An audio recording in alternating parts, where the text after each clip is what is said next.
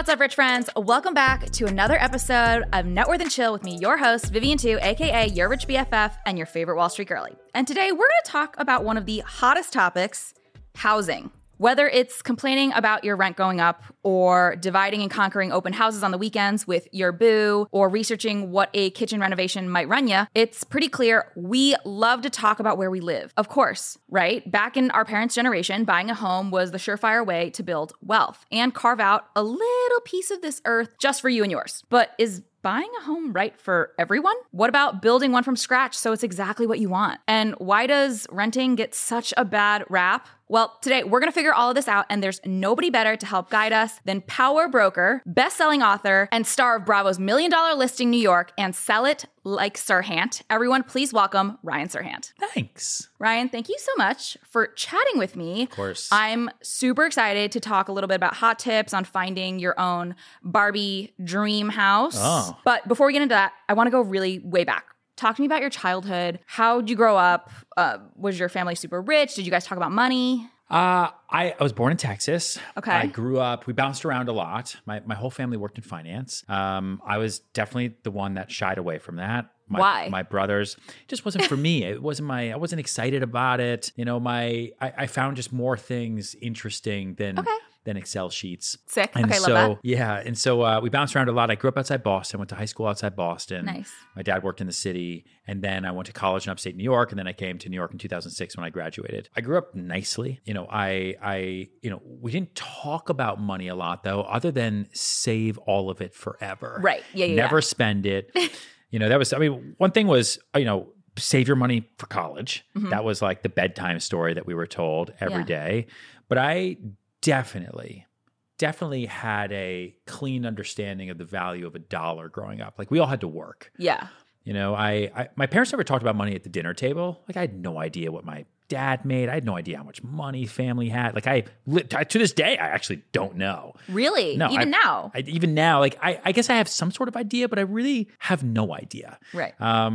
They're very, very private, my parents. They're very private, kind of typical conservative, but they put us to work. Like when I was a little kid, I was, being paid per stick that I would pick up in the yard. Okay. What was the first real job you had? The first real job I had? I mean, my summers were working in construction. Okay. I worked for Testa Building and Remodeling in North Andover, Massachusetts. And were you like physically doing I was a laborer. I was a contractor's laborer. Wow. So demolition, roofing, 80-pound bags of shingles on my shoulders, all of that stuff really made me work hard in school. Yeah.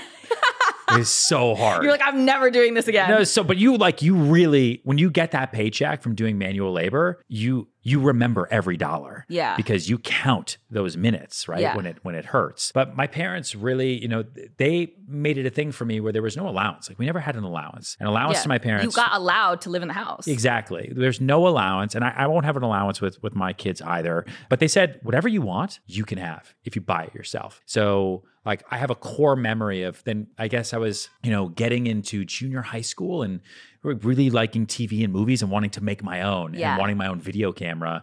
And they were like, great. Like a Mean Girls mom. Yeah, 100%. They're like, go buy one. So it's like, okay, great. What do I do? So I started a wood splitting company where we would cut wood and we would sell off the cords of lumber between my little brother and I. It was a total disaster. It was the hardest thing ever. I never should have started that business. It lasted for like a week, but I was able to find other ways to we were like shoveling people's yards for $20, in their driveways. We were coming up with different ways to make money, and I was trying to get as creative as possible as a little kid. And that has definitely influenced me to this day. Okay. I love that so much. And you talk about working in construction. Yeah. Did that instantaneously lead you to want to work in real estate? No, absolutely not. The opposite. It made me want to, do Broadway. It made me wanted to do really, really well in school. Like I went to school and I double majored in English and theater. Oh my God. Was the you one were thing. A theater kid? 100%. Yeah. Oh, I have 3 sisters and 2 brothers. They were all kind of finance. Okay. And they were all athletes. Okay. And I was the theater kid. Yeah. And so I did a lot of theater growing up. I went to theater camp in the summers. Like that was my thing. I was allowed to do it as long as I also spent time in the summers working. So I would go from like working the ranch. Once my parents moved to Colorado, I'd work the ranch for a month and then I got to do theater camp for a month. And that was like the trade that I would have. Like I could do theater in college as long as I had a real major, like English. And I went to a writing intensive college. Was English the real major? Yeah, I went to Hamilton, which is a writing yeah. intensive school. Like even math, even theater was writing intensive. Yeah. Maybe that's why this is book number 3 for me, because now it's just something that I can do. Yeah. So theater was always my thing. And then I came to New York City. I promptly ran out of money, and the theater thing does not pay whatsoever. No. And you've got to give it like 10 years. And I didn't have 10 years. And so in order to stay in New York City, a friend said, listen, don't wait tables, don't bartend, don't be a temp. You'll do that until you're 40 because you're going to get comfortable. Yeah. And then you'll have an apartment, and then you got to pay rent, and then you will always take that shift, and then you'll be a waiter forever, and then eventually you'll quit and move out. So get your real estate license. Yeah. You can rent one apartment a month, and that'll pay all your bills. You have 29 to 30 days left in the month to do whatever you want. That was the dream that was sold to me. Yeah. It is 100% a lie, but that is the dream that was sold to me. And that's how I got into it. Why is that a lie though? Because that's like telling somebody, hey, gambling's awesome. Just go to the casino once, put all your money on red. You're going to win, then leave. You get to do whatever you want with the rest of your year. It's not how it works. No. Right? You lose most of the time. So yeah, if you rent one apartment a month in one day, you can do that. But you got to meet like 100 people first to rent one apartment. Find them. Yeah. You got to hunt them down. You got to be posting ads every day. You got to show people homes, and then they change their mind, and then they lose their job, and then their dad wants to use a different agent, and then you don't know New York because you're not from here, are you, Ryan? And you just got us lost in the West Village because your MapQuest directions that you printed out and you're holding in your pocket. We can see that, and you're the worst real estate broker in the history of the world. And I'm like, wait, hold on. My Palm Trio is freezing in the rain. I can't get the thingy. The stylus is not hitting the plastic the right way. And I was lost. I know I'm not from here. And so, so it took a while. Like I made $9,100 my first year in the real estate business. Oh, 9,100, not 91,000. 9,100. So $9,000. Yeah, I think it was like $9,188 my first year. How did you make ends meet doing that? I had construction money saved up from summers previously.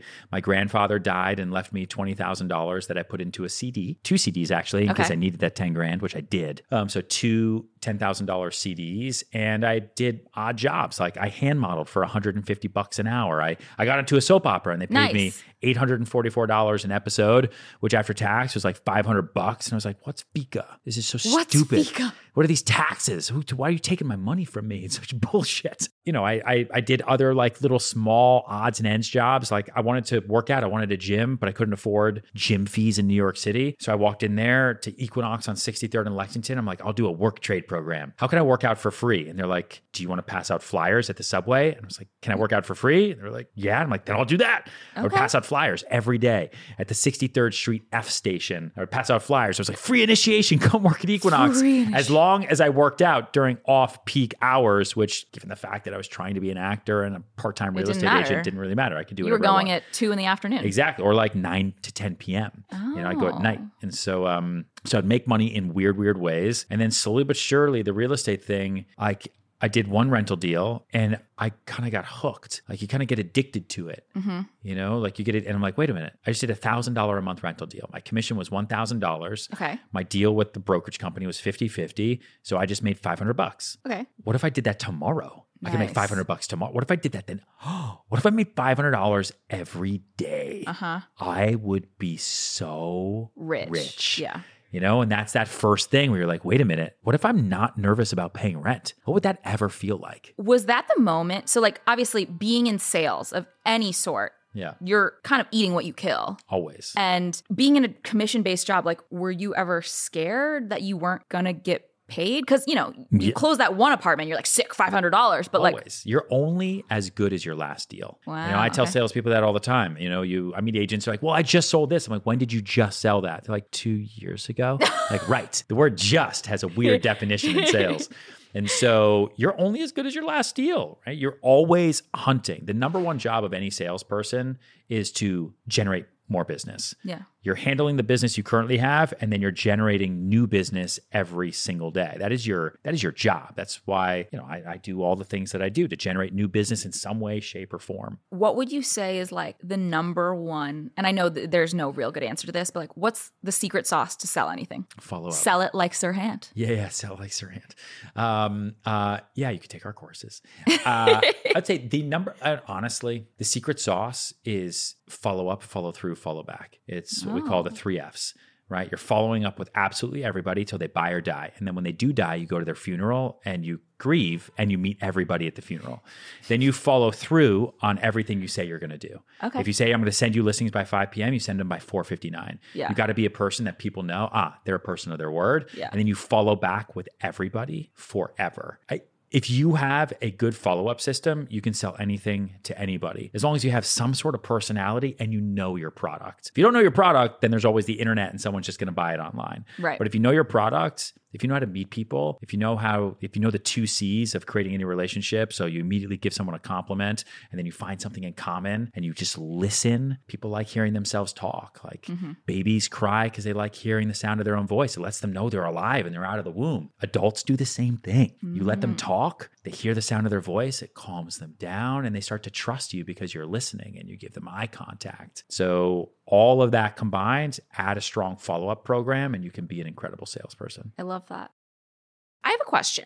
You know that feeling when you get cornered by that aunt at a family gathering and you feel like you sort of have to bend the truth? You know, the one who asks things like, when are you getting married? Or what's going on with that promotion? Or why haven't you moved out of your mom and dad's basement yet? Only for her to not really listen to you and just kind of judge you. Yeah, well, you may have to grin and bear it with your family, but you shouldn't feel that way when talking to your doctor about that rash that looks like a weird shape, or the fact that you may eat pizza 1 too many times a week, or anything else that's concerning to you. Enter ZocDoc, the place where you can find and book doctors who will make you feel comfortable and actually listen to you. And we're not talking about a few. We're talking about tens of thousands of doctors, all with verified patient reviews, so you can make sure the vibes are vibing before you ever meet IRL. With ZocDoc, you've got more options than you know. ZocDoc is a free app and website where you can search and compare highly rated in-network doctors near you and instantly book appointments with them online. Once you find the doc you want, you can book them immediately, no more waiting awkwardly on hold with a receptionist, and all of these doctors have verified reviews from actual real patients. You can filter specifically for doctors who take your insurance, are located near you, and treat basically any condition you're searching for. Personally, I use ZocDoc to help me find an OBGYN that I liked. I mean, come on, she's getting up really close and personal with me, and a dentist that is close to my apartment so that it's really easy to go every 6 months so I never miss a cleaning. I use ZocDoc and you should too. Go to ZocDoc.com/richbff and download the ZocDoc app for free. Then find and book a top-rated doctor today. That's ZocDoc.com/richbff. ZocDoc.com/richbff. And so you start your real estate career, you're making $9,100. You're making more and more and more. Yep. But I will say a huge, I would say rocket launch, rocket fuel moment for you was getting one of the main spots on $1 Million Listing. Yep. How does one of thousands and thousands of real estate brokers in the city, pitch a network and say, hey, pick me, I'm special? Well, I didn't pitch a network.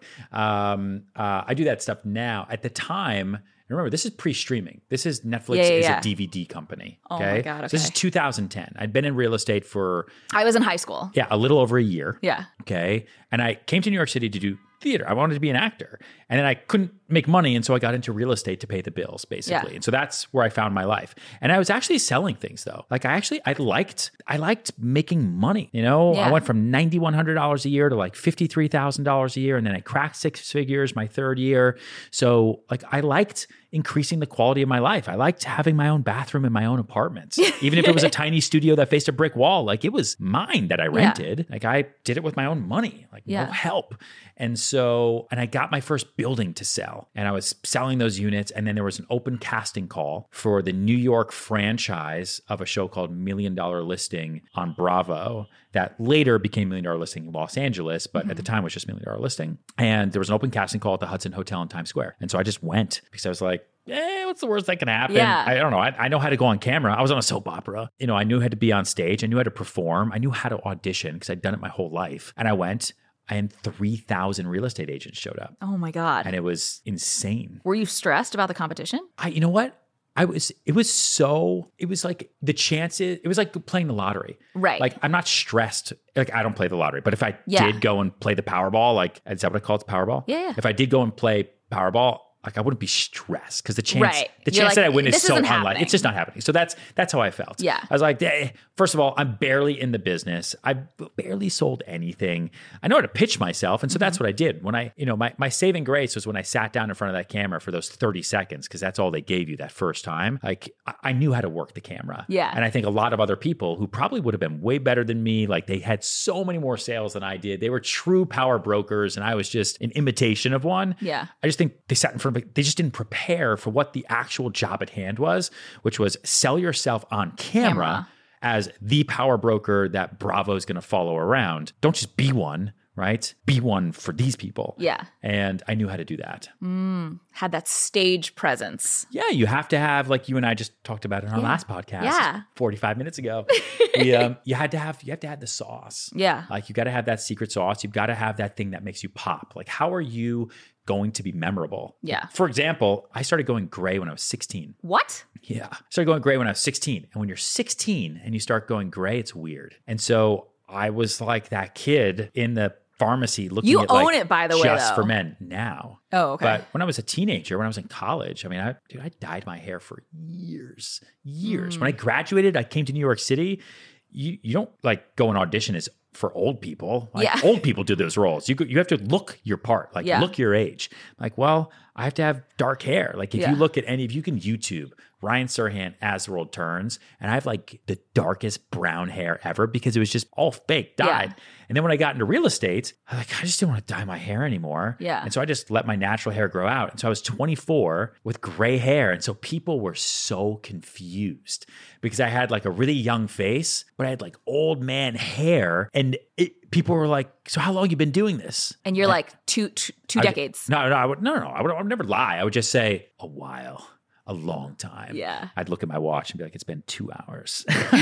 a long time. And then they would immediately trust me because I have a weathered hair, but I look like I take care of myself. Yeah. And so people would ask me like my skincare regimen and how do you look so young for your age? And I'm like, you think I'm so old, don't you? Yeah. And then, so for like the show, for $1 Million Listing, I didn't dye my hair. I went in there, I did my thing, and it was something that was my biggest weakness in my brain that I turned into my biggest strength.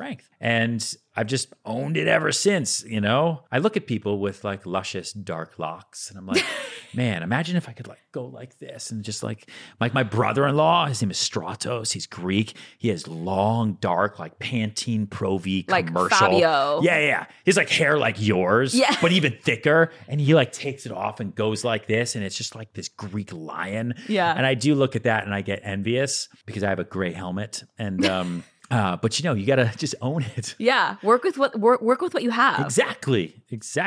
So I used that as like a calling card and it was memorable. And then they whittled it down to like 500 and we had to do a written application and 500 to like 70, I think. And then it was a Skype and then they brought it down to 16 of us. And then they spent half a day with 16 of us, different camera crews running around New York City. And they said, just show me a day. And at that point I was like, I've made it this far. I'm getting on this show. I don't even know what the show is. Yeah.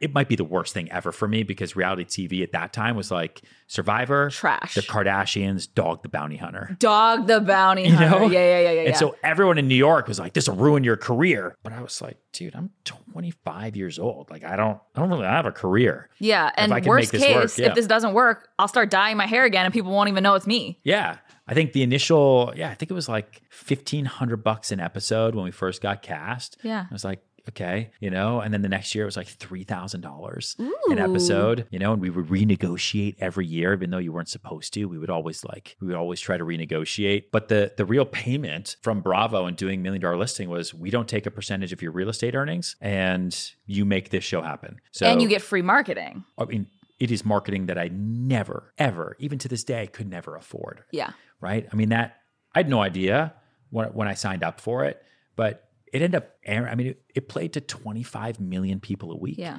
right? In its prime, $1 Million Listing was in 160 countries. Yeah. And anywhere I would go, people would look at me, they'd recognize my hair. And they'd be like, oh, real estate guy. Yeah. I'd be like, are you looking to buy, rent, or sell? Yeah. Like, let's go. It's the whole reason I did that whole thing for 12 years. Before we dive into our next section, I gotta say, there's no shortage of helpful AI tools out there, but using them means switching back and forth between yet another digital tool. So I've got my 8,000 tabs open, and instead of simplifying my workflow, suddenly it just becomes more complicated. Unless, of course, you're in Notion. Notion combines your notes, docs, and projects into one space that's simple and beautifully designed, and you can leverage the power of AI right inside of Notion across all of your notes and docs without jumping between your work and a separate AI-powered tool. Notion is the perfect place to connect teams, tools, and knowledge so you're empowered to do your most meaningful work. And the fully integrated Notion AI helps you work faster, write better, and think bigger, doing tasks that normally take you hours in just seconds. Personally, I'll let Notion AI handle the first draft, jump a brainstorm, or turn our messy notes into something a little bit more polished. And you can even automate tedious tasks like summarizing meeting notes or finding next steps. Notion AI does all this and more and frees me up to do the deep work, like taking a second pass and polishing something up or creating more content. Try Notion for free when you go to notion.com/richbff. That's all lowercase letters, notion.com/richbff to try the powerful, easy to use Notion AI today. When you use our link, you're supporting our show. Notion.com/richbff. Okay, so we talk about the pros of like you getting basically free marketing that you could not afford. Yeah. What is the worst thing that happened on the show, came out of the show? What's one thing that you didn't really enjoy? Having people know who you are is a blessing and a curse, right? Like, I think I have kind of like the perfect level of public awareness. Yeah. For my business, because it allows me to do everything that we do. It allows me to have a calling card and that special little secret thing that just other people don't, because I can put a listing in front of more eyeballs than anyone else combined. Right. So if you're going to pay a commission, you might as well pay someone who can pay reach to the person everybody knows. Yeah. But at the same time, that means anything you ever do that's a mistake or that's negative is also incredibly public. Yeah. And there are those times when I'm like, if no one knew who I was, no one would know about Ryan this stuff. Serhant picks nose on Subway. Yeah, I don't do that. Yeah. But it's like anything I do or anything I get named in or guilt by association, like all that stuff. I will say though, I was not fully prepared for public reaction after that first season. Yeah. Like, I don't think I knew how many people were going to watch it or whatnot. And I remember getting off the subway. So this is like 2012. The show had just come out. And like this girl bumps into me and looks at me and she's like, "You're that guy from that show." And I was like all excited. And she's like, "You're the asshole." And I was like, "Oh, am I? Oh, sorry. I didn't know what to do." I froze. It's like, wait, do I look like an asshole? And I called my mom. I'm like, because it's not like Netflix, right? These episodes don't binge out in one day. It's like slowly but surely for 4 months, right? An episode a week, old school. And my mom was like, "Well, honey, you're so nice in real life." I'm like, oh. Wait, what does that mean, Mom? I know. She was like, the things you think are funny aren't always funny to other people. And I remember that conversation. And so Ryan Serhant, season 1 of $1 Million Listing was I had cameras in my face for 1 year. Yeah. And they filmed that whole first season with 4 of us. Right. And the producers said, only 3 of you are going to make the final show. So best of luck. And I think I lost like 20 pounds from the stress. Like it was like Hunger Games. Yeah, 100%. And I was going up against, there was 3 other agents on the show who all worked at the same firm, who were all rich, who all had connections. They all knew celebrities. And then I was like little Ryan at a firm no one had ever heard of, like trying to do deals in the financial district, running around doing my rentals. I'm like, I'm totally getting cut. So I was stressed out in any situation they put me in. I think I was just like, if you're, try to put a camera in front of your face for a year and every day they tell you you're about to be fired. Yeah. Like, how do you act? And then condense that into 44-minute episodes. And they only show you at your they only worst. show the intense moments. Yes. Yeah, they don't show me like eating a bagel at my desk. They don't show me like calling my grandma. No, they show that moment where like I was having a bad day, and they show that in the trailer over and over and over. So when it's just like a series of long beeps. You learn about yourself a lot once you watch a year of your life on international television. Yeah. And knowing that that is such a cool moment to see all of these high net worth individuals buy these luxury properties. Yeah. But, baby Ryan, first season Ryan, was doing regular listings. Yeah. I want to ask, for everybody listening who is a regular person who's not buying $80 million penthouse apartments, what is your opinion of the current housing market? I know this is like kind of a spicy question. No, I think it's really, really, really hard. Yeah. I think it's tough because we are in a market right now, and we'll see where we are in January when this comes out. But, we are in a market that I've never experienced, and everyone I know in this business has never experienced. Explain that to me. We've never been at a time when pricing has never been higher. Yeah. Interest rates have not been this high in 25 years. Affordability is at a 45-year low, and rents are also at all-time highs. Now, when I first got into the business, my first day in the real estate business was the day Lehman Brothers filed for bankruptcy.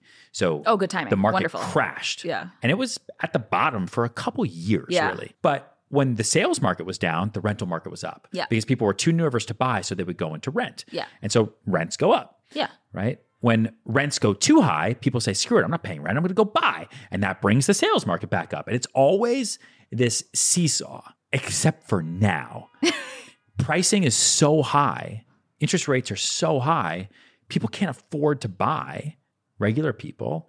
And so they're like, I just have to rent. I don't have a choice. Yeah. I have to stay with roommates. I have to stay home. Yeah. Right? So that's keeping rents incredibly, incredibly high.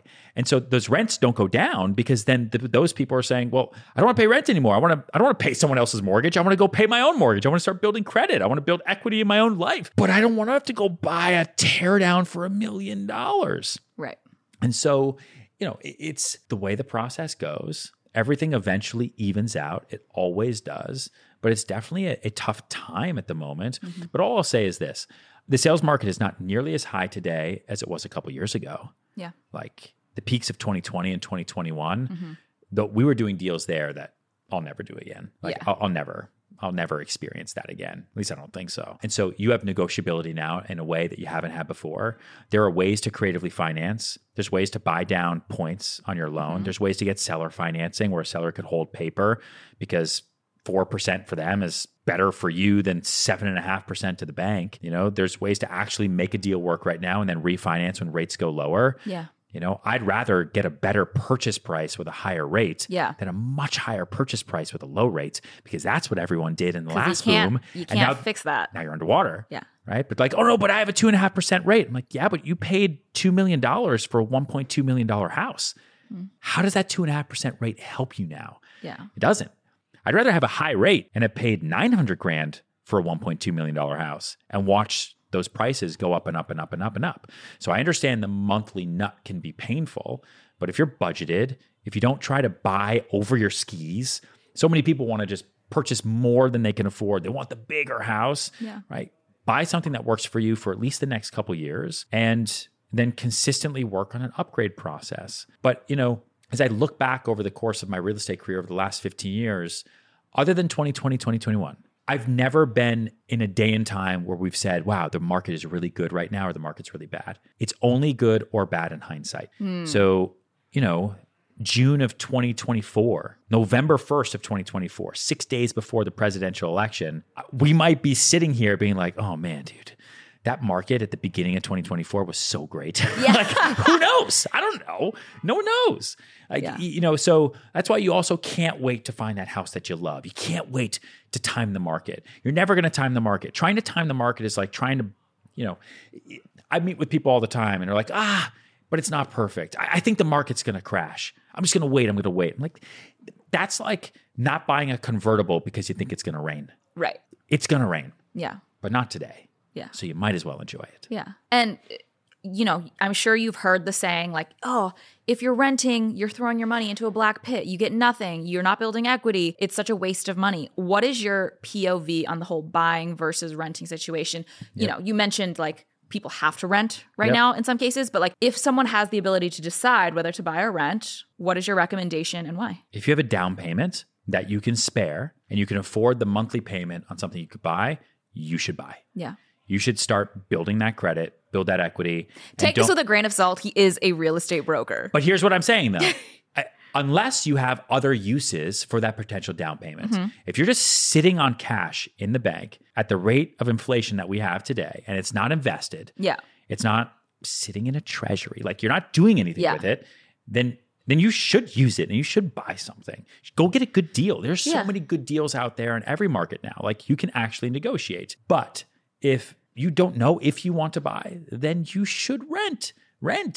Like just do not complain when you look back on how much money you've spent on rent over the past couple years and then say, oh, that was my down payment.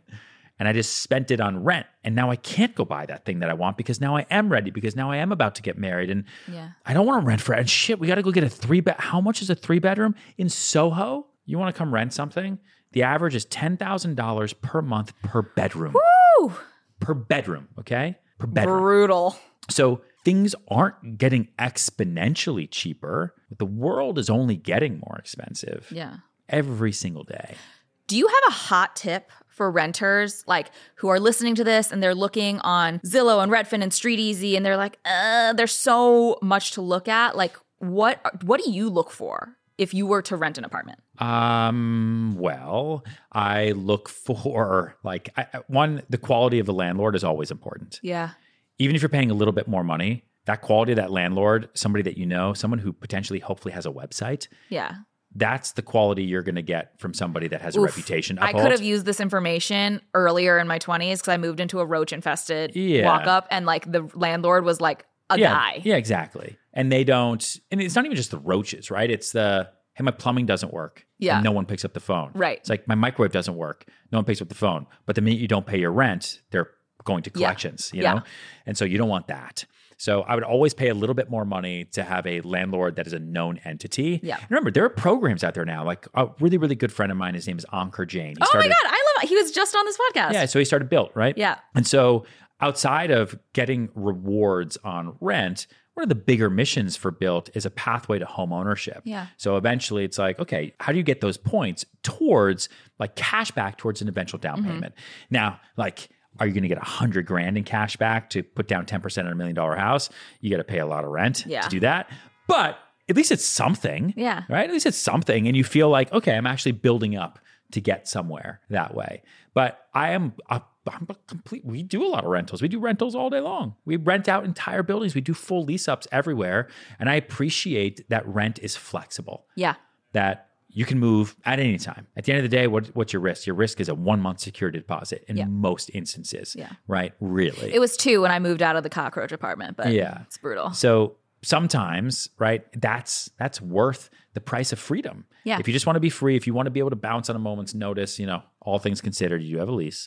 If you want to be able to not be locked into something because you have no idea what's going on with your job or life or that girl that might want you to move to LA, then you should rent. Do not be stressed to purchase. But if I look at the way that wealth is created in the United States and internationally, but let's just say the United States, for the last 350 years, it's through real estate ownership. Yeah. Whether it's a condo, a co-op, a small multifamily building, or a piece of land. Yeah. Like it just is what it is. They're not making more land. It was like the bastion of the middle class back in the day. And now we're like, oh shoot, like can any of us remember, afford? there is like, it's also not lost on me, you know, the way that we've all been educated into thinking that we need everything all the time, whether it's you need to eat breakfast because Kellogg lobbied for us to believe that breakfast is the most important meal of the day. And like sugary cereal is not in fact good for you. Right? Exactly. It's also not lost on me that people buying homes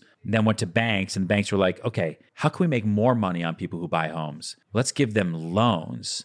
And then we'll sell those loans, and then we'll resell those loans and then we'll sell them insurance, and then we'll sell them different services. And wow, how much money can we make on one singular transaction? That's also not lost on me. The American dream is a marketing scheme. Yeah. Like I understand that. Like I'm not a lunatic. Like I totally get it. But I also have seen people completely change their lives with home ownership. Yeah. I've sold apartments to people for $1 million and I've sold it for them for $2 million. Like I've watched people double their money and like be like, oh my God, this is the most amazing thing I've ever done in my whole life. I've also seen people buy apartments for a lot of money and then have to sell them and lose a lot of money too. So you have to understand the risk. Yeah. Speaking, you mentioned, you might want to have flexibility with your rent because of a girl. Yeah. You ended up marrying the girl and buying a beautiful home in Brooklyn and basically gutting out the entire place, which was a product that all of us followed on TV, but it seemed to take a really long time. Like, do you have any advice for people who are doing renovations? Never do it. Ever. Never. Ryan, that's not the advice we wanted. Listen, actually, the first apartment that I bought with Amelia, we bought a penthouse in Soho, and I gut renovated that too. You love renovating? I don't. I like things being perfect. And it wasn't perfect. Okay. And I wanted to make it my own. Also, whatever, Adrian. Also, I see real estate all day, every day. And so I also know what's good and I know what's sellable. Yeah. And so, the penthouse apartment we bought in Soho was like kind of funky. And I did the Was classic. it like a loft? No, it's a condo. It's kind of a condo loft. Like the elevator opens up into the full floor apartment kind of thing. 3-bedroom plus home office. Great apartment. I paid $3.7. It's the first apartment I ever bought. And I gutted it because at first I was just going to do the kitchen and 1 bathroom. But then when you do that, then you're like, I might as well do the second. Okay, I'm going to do the 3rd bath. Yeah. Actually, now I got to move the laundry. Fuck it. Rip up the floors. Take the ceiling down. We are gutting this thing. And doing it fast. And then when I bought the townhouse later on, it's this big house. It's 8,000 square feet. And I had a budget in my head and a time in my head that it was going to take to do it. And I was like, all right, we're just going to combine. It was a 2-family house. I'm going to make it a single family, redo the kitchen and the primary floor. Yeah. So it wasn't a plan to redo the whole thing? No. Never. No, because that's what happens, okay? That's what happens. That's where they get you. Because then once you do that, then you're like, oh, well, now it's a single family. So now per code, we need to have a full sprinkler system through the house. I'm like, shit, that's right. What does that mean? Well, all the ceilings in the whole house have to come down in order to run a sprinkler. I'm like, okay, got it. Which means all the moldings have to come down. Okay, got it. Which means now we have to redo all insulation. Okay, got it. All right, well, I also want to put an elevator in this house. Great. The cost of an elevator is $250,000. Okay, let me budget that. Yeah, to do an elevator in your house is $250,000. But that's just the elevator. What you don't factor in is the fact that now the whole entire house has to be restructurally supported to handle the elevator. The shaft. And the entire shaft now has to be fireproofed. So all in, the steel, plus now I have to rip up all the floors. I had to bring in 26 steel beams into that damn house for investment value. If I have a 6-story house that's 8,000 square feet, I can't resell it if it doesn't have an elevator. I use the shit out of that elevator. It's all like luggage, like 6 flights of stairs. That's really, really fair. Cleaning products, all that stuff. And so, and for the investment value of it, so that elevator was like $1 million, all in. And so that house took me, the budget went from being 1x to 4x. And the time went from being 1 year to get that house done to being 4 years. So wait, so you bought this home and didn't move in for 4 years? Bought it in 2018. We moved in fully in the summer of 2022. Yeah. Good luck with your home reno. Right? Go watch all the HGTV that you want, right? Maybe if I was in Lubbock, Texas, okay, where I can flip a house in 32 days, it's a little bit different. But in New York City, it's a process. You spend a year in planning and design and permitting. Yeah. Like going to the Department of Buildings here is it's a process. Yeah. Yeah. So it was a process, but it's great now. Okay. We love the new place now. Yeah. So it sounds like you had a very wild renovation experience. Would you say that for most people you would recommend, instead of like gut renovating, like going with a designer or just like not getting a cookie cutter, but like having a little bit of a template? I listen, my experience was unique. Plus we also filmed it for a TV show and it was a whole thing. And I think I'm just a lunatic. I would say if you have a great deal, then you should gut renovate your house. Like a classic estate sale is what everyone looks for. It's what they used to look for. The cost of construction post-COVID has really, really gone through the roof. Like if you're going to do a normal renovation in New York City right now, it's going to cost you $1,000 a square foot. Baseline. So you have a 2,000 square foot apartment. That's like a 2-bedroom with a den. It's going to cost you $2 million to renovate. Okay. So, and that is your baseline. That's what you got to budget for. Yeah. New York's expensive. And so, you have to just factor in, does the math make sense? So you'll do the renovation budget in your head and then add on your base cost plus the financing cost, plus the carry over the term of the renovation. Does that all-in cost comp out for what the fully finished house is worth on the market today? Like, will someone else pay for those renovations? Yeah, like if you buy something for $1 million, and you put $1 million into it, does that house and sell you have $50,000 of expenses? Okay. Yeah, could you sell it for $2.25 and get out and break even? If you absolutely can't, then you just have to know you're doing this renovation for yourself. Yeah. Right? If you think it would be a stretch, but it'll be close, then by the time you're fully done, inflation, like everything is worth more, it's crazy. It's brutal. But I think value add is an amazing thing. Like I complain about it, but I do love coming into my house because it is the perfect house now. Yeah. And like I do enjoy picking finishes and like really making something your own, but it is not for the faint of heart or the weak of wallet. That is a brutal story. For a more regular person, if they're looking to buy a home, what are just like 3 hot tips? I think you mentioned one being estate sales. Can you tell us a little bit about that and then anything else you've got? But before we get into that, I want to take a quick second to talk a little about food. And if we're being honest, I am no Gordon Ramsay. I am not a chef at home. I'm not a great cook. But with HelloFresh, I get farm fresh, pre-portioned ingredients and seasonal recipes delivered right to my doorstep, and I get to skip trips to the grocery store and count on HelloFresh to make home cooking really easy, fun, and affordable. That's why it's America's #1 meal kit. Basically, I made a New Year's resolution to save money, eat better, and stress less, and HelloFresh is there to help me do just that. You can say hello to the most delicious year yet with fresh ingredients and chef-crafted recipes at a price you'll like delivered right to your door. Not only does that help me save time, but it also helps me save money. These quick, convenient recipes are delivered right to you. You just choose your meals and select your delivery date, and then HelloFresh handles the meal planning and the shopping. So all you have to do is open your weekly box of pre-portioned ingredients and step-by-step recipes to get cooking. I personally am a huge fan of the Korean bibimbap, and my fiance prefers a nice burger with a little bit of baked potatoes on the side. But with HelloFresh, both of us can get exactly what we want. We just have to alternate who decides what we're eating. I'm also obsessed with the fact that HelloFresh is giving all subscribers free breakfast, and that means you'll enjoy a totally free breakfast item with every single HelloFresh delivery. That is totally worth waking up early for. Go to HelloFresh.com/RichBFFFree and use code RichBFFFree for free breakfast for life. 1 breakfast item per box while subscription is active. That's free breakfast for life at HelloFresh.com/RichBFFFree with code RichBFFFree. Yeah, so estate sales are the term you give to a home that is being sold by the estate of someone who's passed away. Mm-hmm. So it's the kids, the siblings, the estate So we're getting attorney. a home from a dead guy. Yeah, people die all the time. Yeah. They die every day. Okay, that's fine. And that's they haven't renovated their houses, right? Cool. Yeah, they don't, what do you think? They don't blow up the house, right? And then the family's like, I don't want to move in here. Grandpa didn't renovate this house. It's been the same way since 1952. What are we going to do with it? You sell it. And you sell it at a discount because it needs a full gut renovation. That's a gem, people look for that. Good bones. We work good with bones. agent always.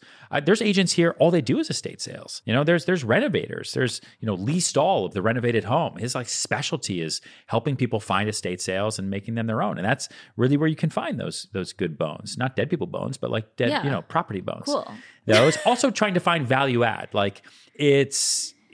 Are you finding something that has a low bedroom count but a large square footage so that maybe the living room is actually way too big? Because remember, people buy per foot or they'll pay per acre, but in their brain, they don't shop that way. They shop based on the number of bedrooms they need. Right. So you're also thinking about, okay, what's the price per bedroom? So there's a lot of houses that might be tough to sell because they're 3,000 square feet and 2 bedrooms because that's the way the current owners use it. Maybe it's beautiful and it's great. But you might be able to chop that up and turn it into 5 beds. So when you go to sell it, you have a 3,000 square foot house across 5 bedrooms and you did a finished basement. That's a real value add that someone will pay exponentially more for because by the time you go to sell it, someone isn't comping to the square footage. They're comping to the rooms. What other 5 bedrooms can I get in this price range? And you might be an amazing deal. So like my townhouse, I made sure I had as many bedrooms as I possibly could. And we have 8 bedrooms in a townhouse in Brooklyn so that when I go to sell it, whenever that might be, I want somebody who needs a big bedroom count. That is over the drop-down menu. Yeah. You can't search for 8 bedrooms. Right. You can search for 5+. Yeah. So I'm deep in that shit. Yeah. Yeah. Oh, that's so smart. Are there any other secret hacks we need to know about? You want to increase bedroom count. You want to make sure that you're buying. So estate sales, increasing the bedroom count if you're going to do anything. Yep. You always want to focus on light and air. Explain light and air. So if you're buying an apartment, just because it's a good deal doesn't mean you should still buy the apartment facing a wall. Right?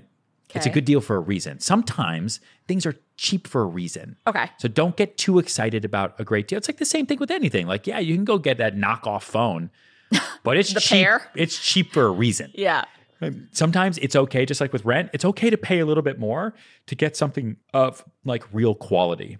I would also say to look on the fringe of locations. Like, you go to Tribeca, New York City now, there's like a penthouse that's selling today for $50 million. Yeah.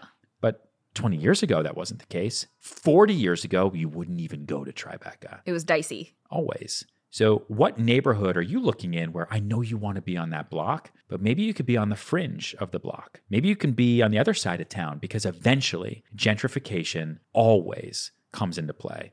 The real estate market will always expand, always. And so where can you be where you can ride that wave? I've done that with every purchase I've ever made, and it works out every single time. That is great advice, especially, and I feel good about myself because we bought on the fringe of a neighborhood that we're hoping will just become Soho. Would you buy in Noka? Nolita. That Nolita. roughly, yeah. Well, Nolita, you're fine. Nolita's awesome. In fairness, I feel like we're a little souther of Nolita. So you're like Chinatown Nolita? We're like, are you like a mock? Little Italy. Yeah, okay. Nolita. Got it. Yeah. Got it. Like not Nolita. Okay. We're actually not even in New York. Actually, I can see Nolita from my house. we're in Jersey City. Yeah, exactly. But I do want to take a quick pivot to stop talking about houses and actually talk about Serhant. Not your last name, but the company you've built. I mean, I wouldn't say it's particularly difficult to become a real estate broker, right? Like so many people do it. You have to pass some licensing exams. You get a couple reps under your belt. You can park your license at somebody else's shop. Sure. I can't think of anybody else who's actually started their own firm. Yeah, not recently. Yeah, no. They have in the past, like Barbara Corcoran started Corcoran, like a long time ago. Yeah, like Douglas and Elliman. Yeah. Yeah, they're not here anymore. Yeah. That was a minute ago. But how was that? This is my version of doing what you're doing, right? You started with one video. One video. And then you rode that for a little while. And then you're like, you know what? I feel comfortable enough. I'm going to leave my job. And I'm going to go do this now for a long time. So for me, like I started with one rental that then turned into one sale, that then turned into one building, that then turned into a TV show, that then turned into 1, 2, 3 spin-off shows, that then turned into 1, 2, 3 books. This is book number 3. And I've brand it like Serhant, not even sell it. Sell it like Serhant's book 1. I've always been somebody who's wanted more and wanted to like push the boundaries of what's possible and take swings like we talked about earlier. Yeah. Like let's take a swing. All right, I built a sales team of 65 people. Right, we did $1.5 billion in sales a year. So great. What next? Yeah, let's go start our own thing. Let's try to shake up an industry. Let's be disruptive for good.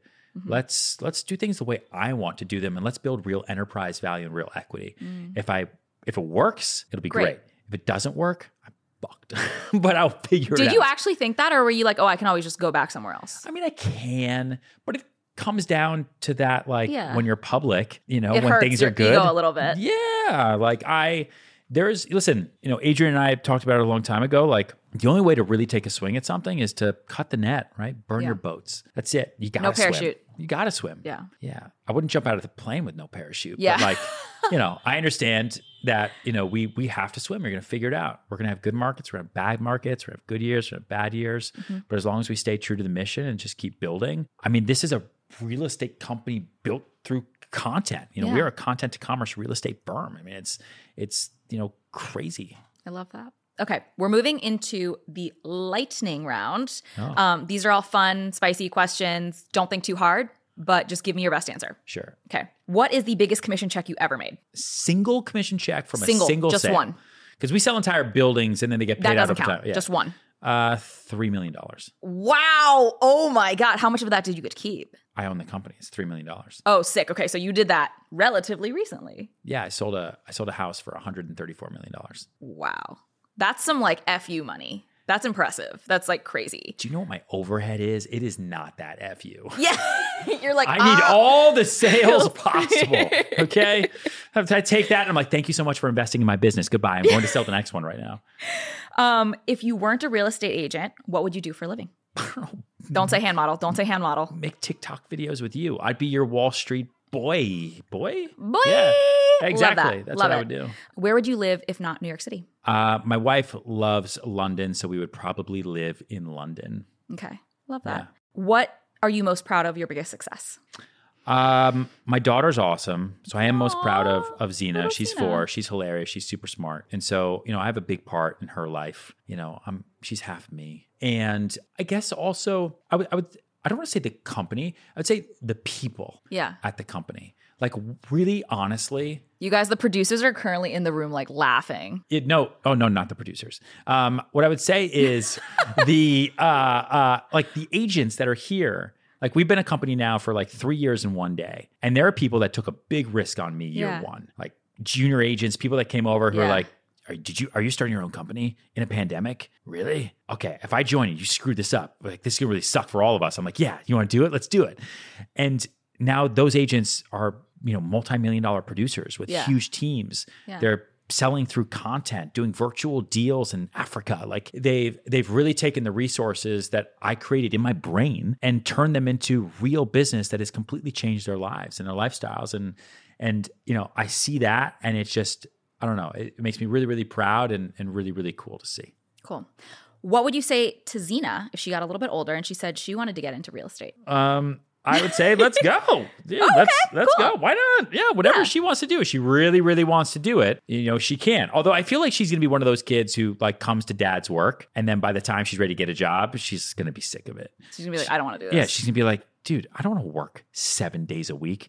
You're stuck. Your phone has a strap on it, so you never have to let go of it. I don't want to do that, Dad. Like I am a product of my environment, and I don't think Xena's really going to want to do that. But we'll see. If she wants to do it, I think she could crush it. She might turn out like 50% of people under the age of 18 right now, and their number one job is YouTuber. Yeah, listen, she could be. I don't know. I named her Xena. Yeah, right? Maybe she could just like the warrior. Yeah, but like what's Zendaya's last name? Right. That's right. I'm assuming it exists. Yeah, so, right. Xena will just go by Xena. Okay, cool. I like that. And very last question. What is the most important personal branding lesson that you want everybody at home to know? Consistency. If I think about personal branding, I think about like really 3 pillars. Okay. And it's funny you bring that up because I just wrote a book on it. Yeah. And it comes out February 6th. So you should go to branditlikesirhan.com. I think about really developing a core identity that's authentic to you. Yeah. All the warts and all the negativity and everything, right? What is core to you? Because your core identity, if you believe it to your core, you step out into the world and you use your voice, use your face, you make content, you go to events, you go to dinners. That now is the world's perception of you. And then you go home. Now that perception the world has of you becomes your reputation, right? People talk about you behind your back. And they do that over and over and over and over and over again. And then when people talk about you without using your name, that is then your brand, right? She's that super high energy girl that was on Wall Street that then got into content. And I know her through TikTok. Okay, now that's like your brand being spoken about through other people. Yeah, I'll buy her book, right? Yeah. Rich AF, I'll buy that because I love seeing her. That's your brand at work. So what is that core identity and really, really owning it? So like part of my core identity was, okay, I'm young and I have a full head of gray hair. I will own that. Ryan really won't let that go on this episode. No, it's not this episode. It's just like you talk about brand. So, how do people know you? Yeah. Right? What is it? Adrian wears a stupid hat all the time. Oh my God. Just kidding. It's not stupid. This entire afternoon has just been bully Adrian, I do it out of love. the producer. Honestly, if I didn't care about him, I wouldn't talk about it. There's plenty of people here I don't give a shit about. I don't talk about them. I don't make fun of them at all. Brutal. Just kidding. So what is that core identity? Really, really owning it. Then creating consistent content. And it doesn't have to be on camera like what you do and what I do, right? Maybe your thing is thought leadership. Maybe it's LinkedIn. Maybe it's AI-generated blog posts that you build into a personal website that you then run SEO against to drive people to your website because you think people are coming to you to find places for brunch, but then you're selling them crochet kits, whatever your thing might be. But staying really consistent and not paying attention to views, right? Staying consistent. A friend of mine is Mark Manson. He wrote a book called The Subtle Art of Not Giving a Fuck. I sold his penthouse for a lot of money in Tribeca. That guy sells a lot of books. And he made blog posts forever. You just write everything. And then one day he wrote a blog post called The Subtle Art of Not Giving a Fuck. And it took off. And he was like, found it, figured it out. Yeah. Book, life changed. And then third pillar is shout it from a mountaintop, meaning really amplify all successes. So if you have a video that goes fire, you amplify that. You latch onto it. What was that topic? It was GameStop. Fucking 40 videos a day, right? You latch onto it. It's working. Yeah. So don't reinvent the wheel tomorrow. Latch onto what's working until it stops working. Yeah. Right? Hire a publicist as one of your first employees that you're going to use. Get out there. Get in local newspapers. Be that thought leader that when people think of that thing you want to be thought of, they're also associating you, right? That's associated marketing. Do collaborations. Hello. Yeah. Hello. Right? Get out there and be seen. And that's what I want people to think about when they think about building a personal brand. There's a lot more that we go into in the book and everything else that we do, but I think anybody can build a brand today and anybody can sell anything if you put your mind to it. I love that so much. And obviously we have Brand It Like Serhant coming out. What day? February 6th. February 6th. You Yes. can get this anywhere books are sold. You can get it at branditlikesirhant.com. Amazon. Just go get it. Yeah. Just go get it. Pre-order it. Go. But Ryan, tell us where everybody else can find you otherwise, aside from the book. At Ryan Serhant. At all places. At all places. And if you want to buy, sell, or rent a home, go to serhant.com. Had to plug that. I love it. Thank you so much for being here. Thank you. Thanks for tuning in to this week's episode of Net Worth and Chill. If you like this episode, make sure to leave a rating and a review and subscribe so you never miss an episode. Got a financial question you want answered in the future? You can leave me a voicemail or text me at 908-858-3410. Make sure to follow me at Your Rich BFF across social media For even more relatable financial content. Special thanks to my team at Audioboom, as well as Range Media and WME. See you next week. Bye!